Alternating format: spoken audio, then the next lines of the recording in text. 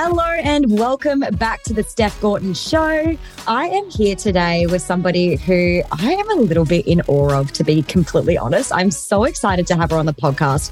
I'm here today with Iris Smit, who is the original founder of The Quick Flick in 2017.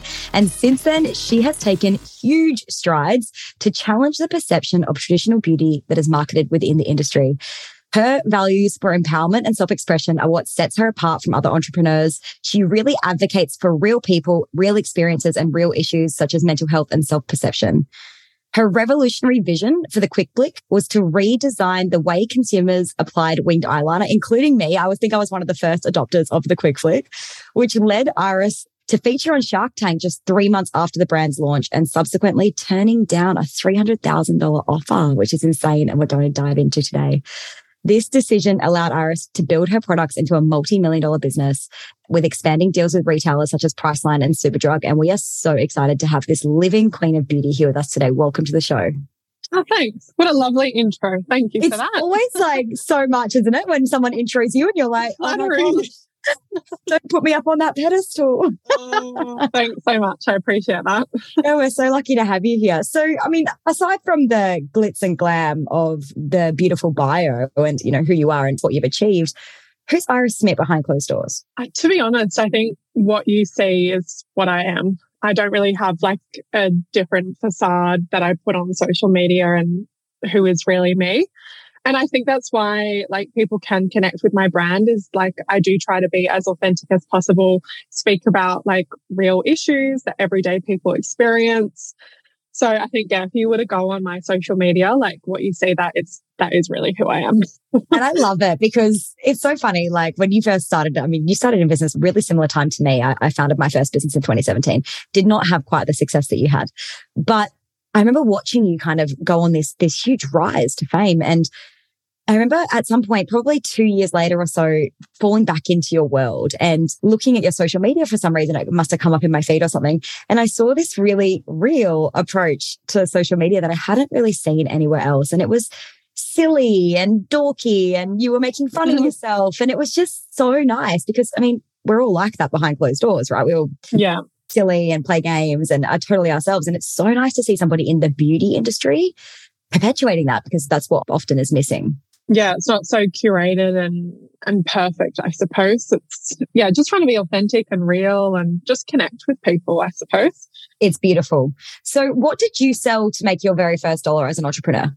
If we're really going to go back and turn the clocks back, I guess my like entrepreneur journey started even before the Quick Flick.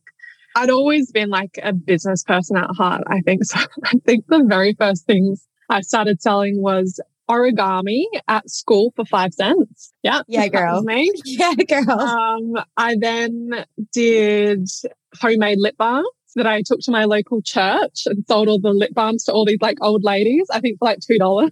Oh my gosh. Yeah. You were getting rich so young. How old would you have been then? Well, the origami, I would have probably been 6 years old at the time. And then I did like my own little jewelry. I was making jewelry, selling that at school as well. So, I mean, yeah, it started really all the way back then. But if we're talking about the Quick Flick, the first product I did was obviously the winged eyeliner stamp, which you mentioned before. Before that, I tried like a few other little businesses, but they just didn't feel right. They never really took off. But you got to try a few things right before you find what works for you. And that's a really beautiful thing, you know, for our listeners to hear, because I think sometimes, you know, the first business they try maybe doesn't go the way they expected it to go. And a lot of people kind of take that and then go, oh, maybe business isn't for me. Maybe I'm actually just not very good at this. And so it's kind of nice to hear that. I mean, first of all, origami at 5 cents is probably not going to get you to the multi-million-dollar business you've got right now. It was a right for a 6-year-old back then. It was amazing. Yeah, girl, you would have been the best friend of everybody at the lolly store. Yeah, you could buy lollies for like 20 cents back then. Yeah, exactly. So one of the things I love about your story, of course, and I'm sure that, you know, it's something that everybody wants to talk about because it's so interesting, is I remember when Shark Tank first came out and I was like, oh my God, I would love to be on Shark Tank. But I used to think to myself, like, I couldn't do that. You know, my idea is not good enough. There's no way that I'd put myself in that situation, you know, to be judged and criticized publicly by these people. Because sometimes they were quite shameful for people and hard. It's a TV show. It's entertainment, right? Yeah. Correct. And so I was like, I don't think I could put myself in that situation. So tell me about your Shark Tank experience. How did it feel to kind of go into a room full of giants when I think your business was 3 months old? So you were still quite young and fresh in business. Yeah, definitely. And I definitely had those thoughts around not feeling ready. I'm not far enough in. What do I know? But like, it's all just stories we tell ourselves, right? And it's really up to you to decide what's actually true for you. So yeah, at the time I got a email from one of the editors of the Shark Tank show. They'd seen, I believe, a Daily Mail article of mine in December. Yeah, so like literally 3 months in of starting my business. And they said, yeah, look, we're from the show. We're looking for potential people to apply. And obviously, like, I was quite flattered that they reached out to me. I thought, oh, me? You want me to go on? And yeah, I was quite hesitant really to apply. I actually wasn't going to apply until it was about 1 o'clock in the morning. The applications to submit cut off at midnight. And I thought, I'm just going to film it on my iPhone and submit this and just see what happens. Like, I just had this little like burst of energy and I was like, oh, just do it, Iris. Like, what do you have to lose? So yeah, I filmed like this really crappy video on my iPhone, submitted it late, but it still was accepted. And then, yeah, literally the next day that editor rang me and was like, oh my God, we love your video. Like, it's so raw and authentic, because like I was showing how I was packing orders at literally like 1 a.m. And I think they really liked that, because normally like all these applications that they get are probably professionally filmed and look really polished. But mine was probably like more UGC, what we call now. And I was creating UGC without even knowing it back then. And yeah, I mean, rest was history. After that, I was asked to go and do like a fake Shark Tank audition, which happened in Perth. And you do like a fake pitch, essentially. I guess they're trying to sort of like test how you would go under pressure in front of people. What is your pitch like? And then, yeah, they were like, we really want you to be on the show. So I flew over to Sydney to film it. And then, yeah, show aired. Was it terrifying the day that you actually walked in? I mean, you'd had this audition, which, I mean, that's so interesting because you don't even hear about those things, obviously. Yeah, the backstory. Totally. So you went in there that day and you were standing in front of these, like I said, these giants. Like, how did it feel to like be repping your thing? Absolutely terrifying. To be completely honest, it was the most nerve-wracking thing I've ever done. I would say like I'm pretty confident when it comes to presenting, public speaking. Like, I went to uni and I did interior architecture. So a lot of our course was focused on going up, presenting your ideas, presenting your designs, answering questions. A lot of the times they were negative feedback from the people who we were presenting to. So they really tried to mold us into people who could sort of, navigate criticism. So I went in probably more confident than the average person who hasn't really had that experience. But yeah, I was absolutely terrified, especially because you have to memorize your entire pitch. You don't have any aids or cards that you can utilize. And I think my pitch went for about 5 minutes. So yeah, I was really scared. And more so because I knew if I stuffed up, they would play that. Because like it makes good television when someone like freaks out and they're like, oh my God, I forgot. I'm like, I know they'll play this. Yeah, absolutely. And so you went in there, you repped your thing. And then a lot of people get rejected. And their business ideas are like, thank you so much for coming. Go work on these things and, maybe try coming back again. But that didn't happen for you. You got an offer. Yeah, well, I think a lot of the times people get rejected is because they go in asking for a ridiculous sum of money and they don't have solid figures to back up what they're asking. So, I mean, I'd been a watcher of Shark Tank for years, even Dragon's Den, which is the UK version. So I was aware of what to do, what not to do. So I went in really knowing, my numbers, what's my projected growth, what's, a reasonable evaluation that's not going to go, oh my God, are you absolutely messing around here? And I think that's what like really spoke to them, because initially when I went in, I mean, most of the panel bar the 2 women are men, and they just didn't really get how could eyeliner be such a big thing, because they don't come from, cosmetic backgrounds. When I started to talk numbers, they were like, oh, hang on a minute here. Like, we're listening now. Yeah. So I think that really helped me. And obviously turning over such a large sum only 3 months in, and just where I was kind of at that stage in the business, I think that really helped me. So what happened? Like when you got that offer, I mean, you turned it down, which is so incredible and terrifying and crazy for a lot of people watching would have been like, and people in your world watching you do this. Like, so how did that all come about? So I did take the offer on the show. I turned it down after the show finished. So on the show, you see me accept the offer, but after the show, there's all this like due diligence that takes place, and that doesn't take place until like literally months after you film. So like to put it into perspective, I filmed in February. My episode aired end of May. It was almost June.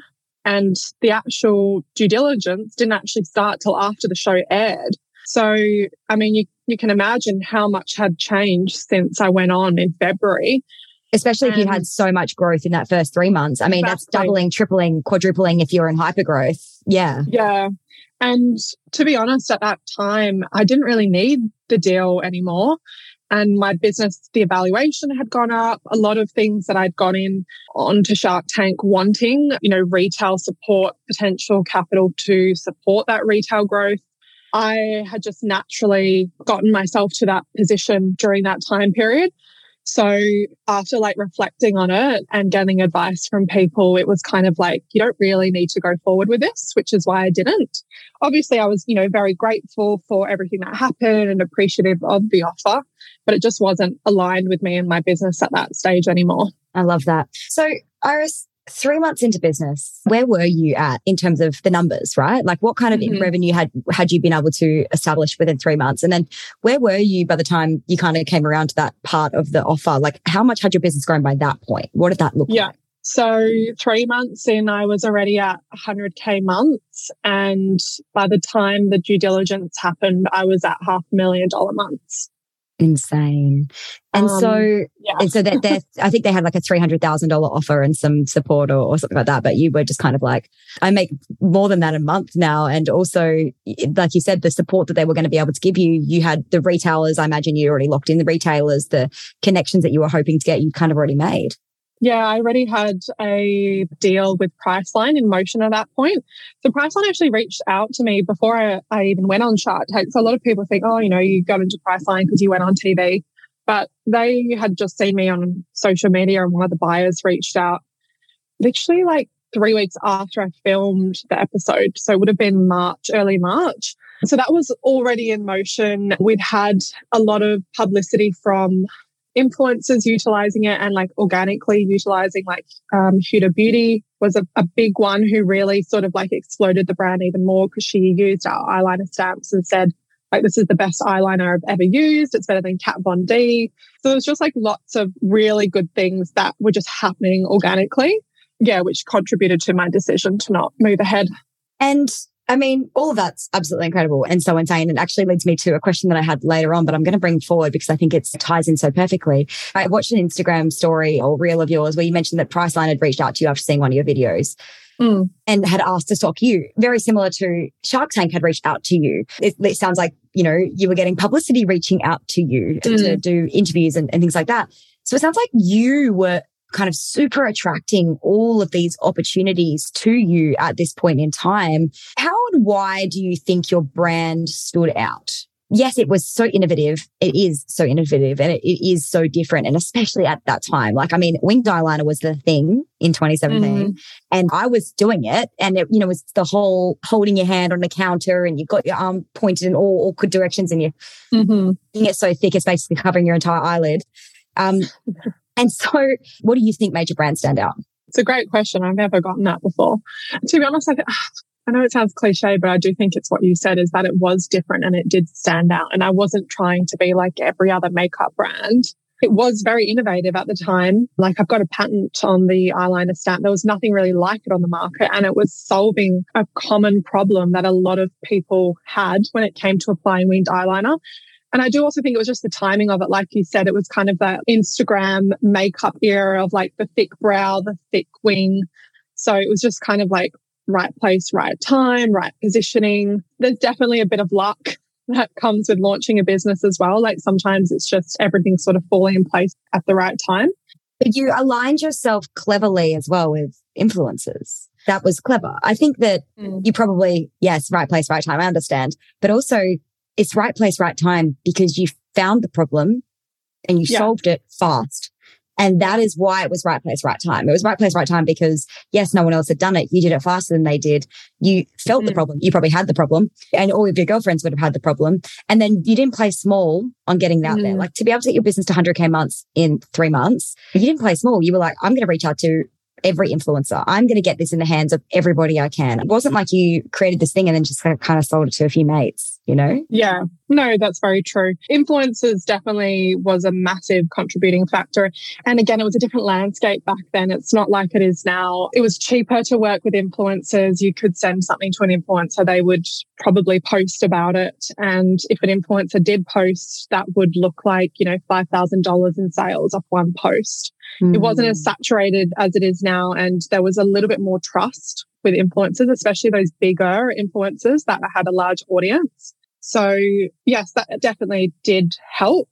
And off the back of those influencers posting, media saw it. Then they started writing articles, doing reviews. It was just that kind of like roll on. Snowball effect. Yeah, absolutely.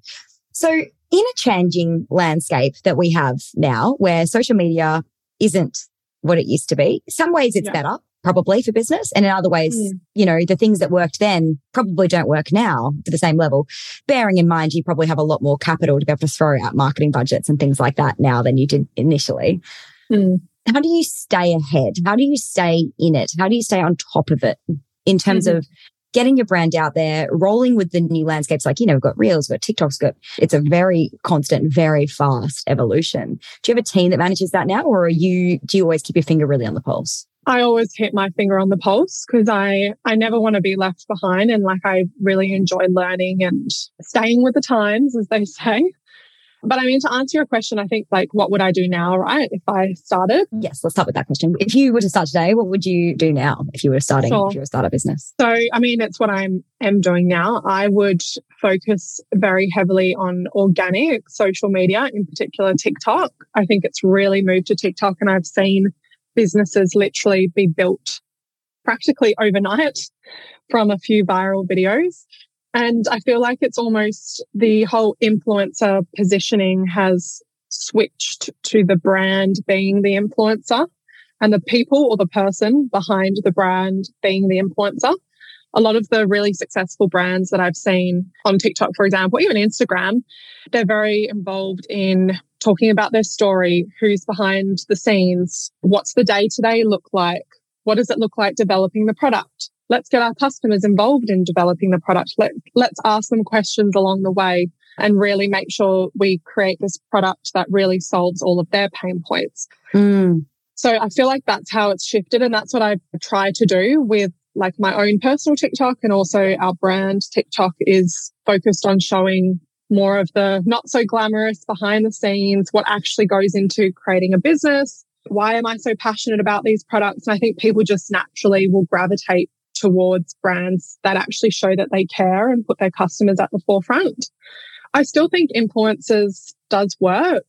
Our approach is more focusing on affiliates and more of those grassroots style influencers, as well as PR still absolutely works. And if you can't afford to have a PR agency or someone in your team approaching PR, you can absolutely reach out to writers. Most of them have their own Instagrams or LinkedIn. There is still ways to do it without having to outlay a lot of money. And if you've got a great story or your product solves a really great problem, you're just naturally going to get that publicity because people want to write about it. Yeah, totally. And that's where on this podcast, and for anyone listening, we talk a lot about your unique point of difference, your unique selling proposition. And I think that word gets thrown around so loosely because people are like, oh yeah, my unique selling proposition is that we're friendly. No, that's not it. That's not unique. That's not that unique. Correct. Yeah. And so it's when Iris came on the scene with this, and even with her subsequent products, the beauty fridge was that was yours. That was your thing that you brought to the market. And so these things are so different. And I remember when the beauty fridge came out, and even my partner was like, the heck? Why the fuck would somebody want a fridge to put their makeup in? Like, I'm so confused. Why wouldn't you? Correct. If you live in Australia, it's really not that confusing, to be completely honest. So I think it's like, actually bring something unique to the market that does stand out. And I love that. Hey, I want to switch up the topics. Business is great, but your personal story is something that really is an undercurrent of pretty much everything I've seen written about you and every piece of media that's come out about you, and also even the content that you share on your social media. You've done a lot of self-work over the past 5 or 6 years. It's probably sounds like it's been a bit of a journey. Absolutely. It's been a journey. Yes. Yeah. I mean, and as, business, I think forces everyone to go through that journey. But do you want to tell us a little bit about where you were when you started the Quick Flick compared to kind of where you are now, and what that journey a little bit has looked like? Yeah. I mean, how much time do you have? That's a big question. Yeah, sorry. Apologies. No, that's fine. I'll try and put it into as short as I can. Otherwise, this podcast will be 3 hours long. So yeah, essentially, I mean, if you don't know absolutely anything about my story, I came from a very abusive upbringing and suffered very traumatic childhood abuse up until the age of 17 when I left home. And I didn't realize it for the first few years after I left home, but I definitely was struggling with PTSD, depression, anxiety, just a lot of stuff that I hadn't processed being at home when I was in that environment. It all started to bubble to the surface after I left. And it really reared its ugly head in, when did I go on Shark Tank? 2018. Yeah, it was around the time of Shark Tank. A lot of things started coming to the surface for me, in particular, not feeling fulfilled, despite me thinking the harder I work, the more I put into my work, the more money I earn, the more beautiful materialistic things I can purchase. Maybe one day I'll be happier. And that just wasn't the case. So at that point, yeah, on paper, you would look and think, what is this girl complaining about? Her business is doing amazing. She's got, everything she could possibly want on paper. I had a lovely place. I had a boyfriend of 5 years at the time, a really nice car. Money wasn't really an issue for me. But I remember driving home after finishing work and just thinking, like, I just wish there was a reset button on my life. I hated myself. I hated everything about myself. I thought I was broken. Like, nothing could ever fix me. I just kept telling myself, you are so fucked up. Like, nothing can save you is how I really felt. Oh, it's still emotional for me to say. But that was a massive catalyst for me where I really thought, I've hit rock bottom here. The only way is up. What can I do for the first time in my life to really take control of my destiny and get myself to where I really want to be? I was really in search of that happiness. I really wanted to feel happy and content. That's what I was really lacking. So I made a lot of changes. I got out of my relationship. I was in quite a toxic relationship because when you don't do that inner work, you keep attracting what you've grown up with and what you think is acceptable, how to be treated. So I got out of that relationship, started going to therapy, which was really hard for me because in the relationship I was in at the time and my partner's family, they knew I had demons that I needed to work on, but their approach to it, even though I think they meant well, but their approach to it was, you're a psychopath, you need to go get help because you've got serious issues. Rather than approaching it from a place of love and we are here to support you, there are people who can help you get better. It was, you're crazy, you need help. So they almost demonize the therapy, right? And so then the therapy means that you're broken. And at that time, therapy is quite common now. Everyone goes to therapy. And if you don't have a therapist, you're like, what are you doing? But it wasn't so common back. It was not common back then. No. Yeah, not common back then. Yeah. So exactly what you said. I refused to go to therapy for so long because I thought if I do go, then I'm admitting that I'm crazy and that there's something wrong with me. And yeah, so leaving that environment, leaving that family, and it's not me speaking poorly of them. I think it was just a lack of education, them, growing up in a completely different era where mental health was not spoken about. And the only people who had mental health issues ended up in a ward. So yeah, so I left that and I started going to therapy. I really, really dedicated myself to it. I went every single week without fail.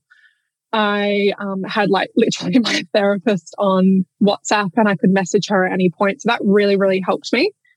And yeah, I dove in for like a solid, I would say 18 months, just went really, really hard with working on pulling myself out of that hole and kind of rebuilding like my entire life, because I'd realized that the life that I'd built around me was coming from that toxic Iris who was attracting people of a similar vibration, people who didn't treat me right, people who didn't have my best interest in mind, a lot of fake friends, even just, you know, the clothes that I was wearing, like it just no longer fit after I did all of that work. It was literally like I shed this massive layer of me and I was like a new person. So yeah, I really focused for a good 18 months on that and did a lot of solid work. I'm not going to lie, it was exhausting. It was very painful.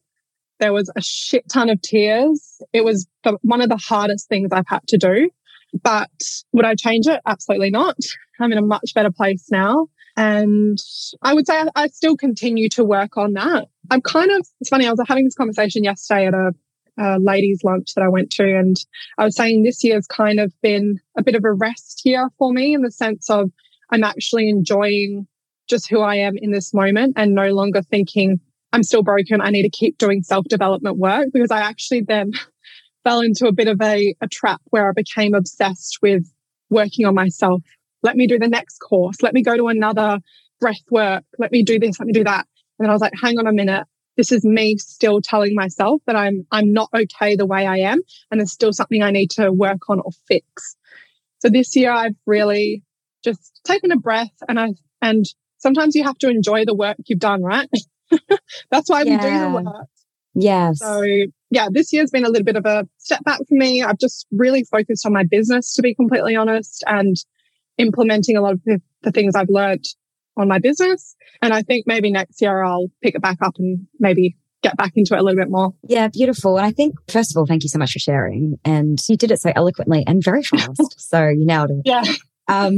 But I think one thing I loved that you said, and I think this is where people kind of fall down, is, you know, they do 6 sessions of therapy and they're like, oh, sorted, done, got it sorted. And we know that it takes, I mean, you develop those toxic traits over 20 odd, 30 odd, depending on how old the listener is, 40 odd years. And 6 sessions, 6 months is probably not going to help you. It's probably not quite enough to, like, I'm constantly in and out as well. I'm with you. I do, self-development for a couple of months, and then I take a couple of months off and just integrate. I think integrating is integration. Absolutely. Integration. You've got to, like, instead of trying to fix more, it's just like, hey, how's this fitting on me now? Absolutely. And you'll find the next thing that opens up that goes, oh, I'm feeling that yucky feeling again. Something is there that maybe I need to, like, get back into therapy and talk about again. And it's reared its ugly head in a different way, in a different light, but I can feel it's the same pattern. And so you jump back in. But I think where people kind of go wrong is they kind of expect the work to be done and done quickly. I think everyone's looking for a quick fix. No such thing. No such thing. And so I love that you attended therapy the way that you seem to attend everything in your life, which is 110% all in business, in life, in relationships, in self-work. That's how you get the best results, right? It's just by 110% commitment. Showing up. Yeah. Yeah. And sometimes that's the hardest thing, right? Is the actual showing up to therapy, booking that session. I mean, for me, that was the hardest part. It took me years until I made that first session. And when I went, I thought, why have I been putting this off for so long? I think the biggest thing for me, and I still remember, is like my first therapy session, just having someone tell me, you are not broken. You are not fucked. You are not broken. There is nothing wrong with you. You've just experienced some really hectic shit and you're actually responding to it in an absolutely normal way. Yeah. I think that was the biggest turning point for me. And I was like, oh, okay. Just actually hearing someone say that to me was just, it completely switched everything. And I was like, okay, I'm all in. Yeah, absolutely. And I love the way that when you said you just got to keep showing up, and, like, if you've done therapy, you will know that's not easy. Like, the first few sessions is incredible because you feel so light and so lifted. But somewhere in the icky middle, you're uncovering some big stuff usually. Yeah. And it's hard to show up every week. It's like you can convince yourself, I don't need this week. It's very easy to try and convince yourself that you don't need to go, or that you should stop, or that you should put your energy somewhere else, but it's that consistent commitment to showing up that ultimately, shifts the belief systems and rewires the brain in new ways. I think it's also about asking yourself, like, why do I feel that I don't need to show up? Like, what is making me think that I'm not deserving of going to this session? Why am I making excuses? It goes back to that like self-validation piece and that worthiness piece. Why am I telling myself that I'm not worthy of this therapy, or worthy of healing, deserving of healing? And when you start thinking that way, you're like, yeah, holy shit, like I would show up for that. Yeah, absolutely. And I think another thing that really encouraged me was after I went to a few sessions as well, you kind of realize, that whole like inner child piece and healing, different ages that are still within you, that are the triggers that are coming out. I've got it on my phone still. Like, I've got a picture of my younger self on my phone. Bless her. Yeah. So if you're not going to show up for yourself right now, show up for her. Show up for that younger child that's in you, that's traumatized or trying to deal with whatever it is that's still rearing its head in your current life. That would get me through on the hard days. I would think, if I can't show up for myself now, I'm going to show up for that 5-year-old Iris who's scared and who needs someone to love her right now in this moment.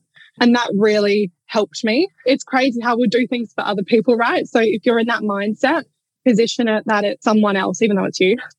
Yeah. And that really helps me. But it's a child. And when you actually witness the child, when you actually see the child, Absolutely. and it's you, but you would never, like, you look at her and you're like, I would never want harm to come to you. Oh my God, I wish I could just go back and give you a cuddle, Absolutely. like I wish I could tell you right now that it's all going to be okay, and having that, like, that instant connection with that little girl, and knowing that she lives inside of you. Absolutely. She literally lives inside of you. Mm-hmm. And so that's so beautiful. I love that you still have that on your phone. Yeah. Just guys, because obviously you can't visualize this. It's her screensaver, just so you know. Yeah. So, so beautiful. So I'll wrap this up, conscious of your time. If you were to give 3 pieces of advice to our listeners, they're startup female entrepreneurs, it could be business, it could be life, it could be mindset. What have been the biggest lessons for you? That's a big question. Sorry. Oh my God. I'm asking the hugest questions today. Oh, those are You very can start big. with one lesson if you like. One is good. One lesson that I've learned. Okay, well, I'm going to go quite practical here. I'm not going to give woo-woo advice here. But I think one of the most practical and hard lessons that I've learned was around really taking control of your finances when it comes to your business and understanding your numbers. And a massive thing that I unlearned and re-scripted throughout my journey and personal journey was that there's no such thing as I'm not a numbers person. I'm not good at maths. I don't get it. I'm never going to get it. Oh my God, I'll leave that to someone else. No, that is a story you're telling yourself. And Yes. I don't believe that you're either, an analytical numbers person or a creative person. Don't put yourself in that box. And the way that I sort of overcame it was obviously COVID hit and I was literally forced to look at it and take responsibility and understand how am I going to drive my business through this pandemic and keep us afloat. So that was a massive wake up call for me and really forced me to work through that story I was telling myself I'm bad at maths. I know that story originated from my parents, from my teachers telling me that I was terrible at maths. I was never going to do it. I didn't even do maths in my final year at high school because I thought I was that bad. But do you know what? I'm actually really good at it. And because I have a very creative approach to things, I can find creative ways to approach my business financially, make little tweaks and make better outcomes as a result. So that's one thing I would definitely say. And I find a lot of entrepreneurs fall into this trap because I think naturally some of us can lean more towards that creative side and thinking we're creative artists, not numbers people. So I would definitely work on that. That would be one of my biggest lessons. Thank you for that, because I talk about this all the time. And especially because I work with mostly female entrepreneurs. Yeah. And that's the story. Men manage money, and often in their lives and in their current worlds, men are managing their money. They've had help from their parents, or their husband manages the finances. Or if you look just at the finance sector of our world, it's mostly male. And so, we have grown up in a culture and a belief system where we don't manage money. But one of the biggest things that I teach, and I guess one of my missions in life, is to help women to get on top of their finances and take control, because you should never be able to rely on somebody else to eat. And Absolutely. So you need to know your numbers, especially if you're in business. You need to be able to make financial decisions independently for yourself. It doesn't mean that you can't consult somebody. It doesn't mean that you can't get somebody's way in, but ultimately your money is for you and for your family and for the things that you want to create. And so you should have understanding and control. Absolutely. Very well said. Yay! Well, preaching that. Yeah. Well, Iris, did you have anything else to add? I mean, that's probably, let's leave it at that. Let's leave it there. You're like, I could go on all day. How long have you got? I've got all the tips. No, that was so practical and so needed and so perfect. So thank you. I have loved having you on today. Guys, if you haven't, first of all, bought a product, you need to go and check out the Quick Flick website. It's still the website. It's the Quick Flick, yeah? Yes, thequickflick.com.au. Yeah. Perfect. We'll link it in the show notes. Go check out some of their incredible products. The product line is so healthy now. Oh my God, I went on there the other day and I was like, I've been missing out. There are so many products here now. Plenty there. Yeah. Oh my goodness. I remember when you had like the Quick Flick, then you brought out the brow. And now I'm like, whoa, there's a whole empire. Yeah, the sunscreen just blowing up. So guys, go and check it out. But also please go and follow Iris on social media. Her Instagram will be and TikTok will be linked in the show notes. So go and check her out. Iris, thank you so much for being here today. It was so nice to have a local Perth girl on the podcast as well. My pleasure. And if you love this episode, guys, we would love it if you would take a screenshot, tag us both on social media and tell us your biggest takeaway. But thank you so much for joining me. Thank you so much for having me. Babe, thank you for tuning into today's episode. It means the absolute world to have you here with me. If you want more, head to the show notes below to check out our latest free resources, along with the exclusive link for podcast listeners to book in a free 15-minute strategy session to find out how you can boom your biz.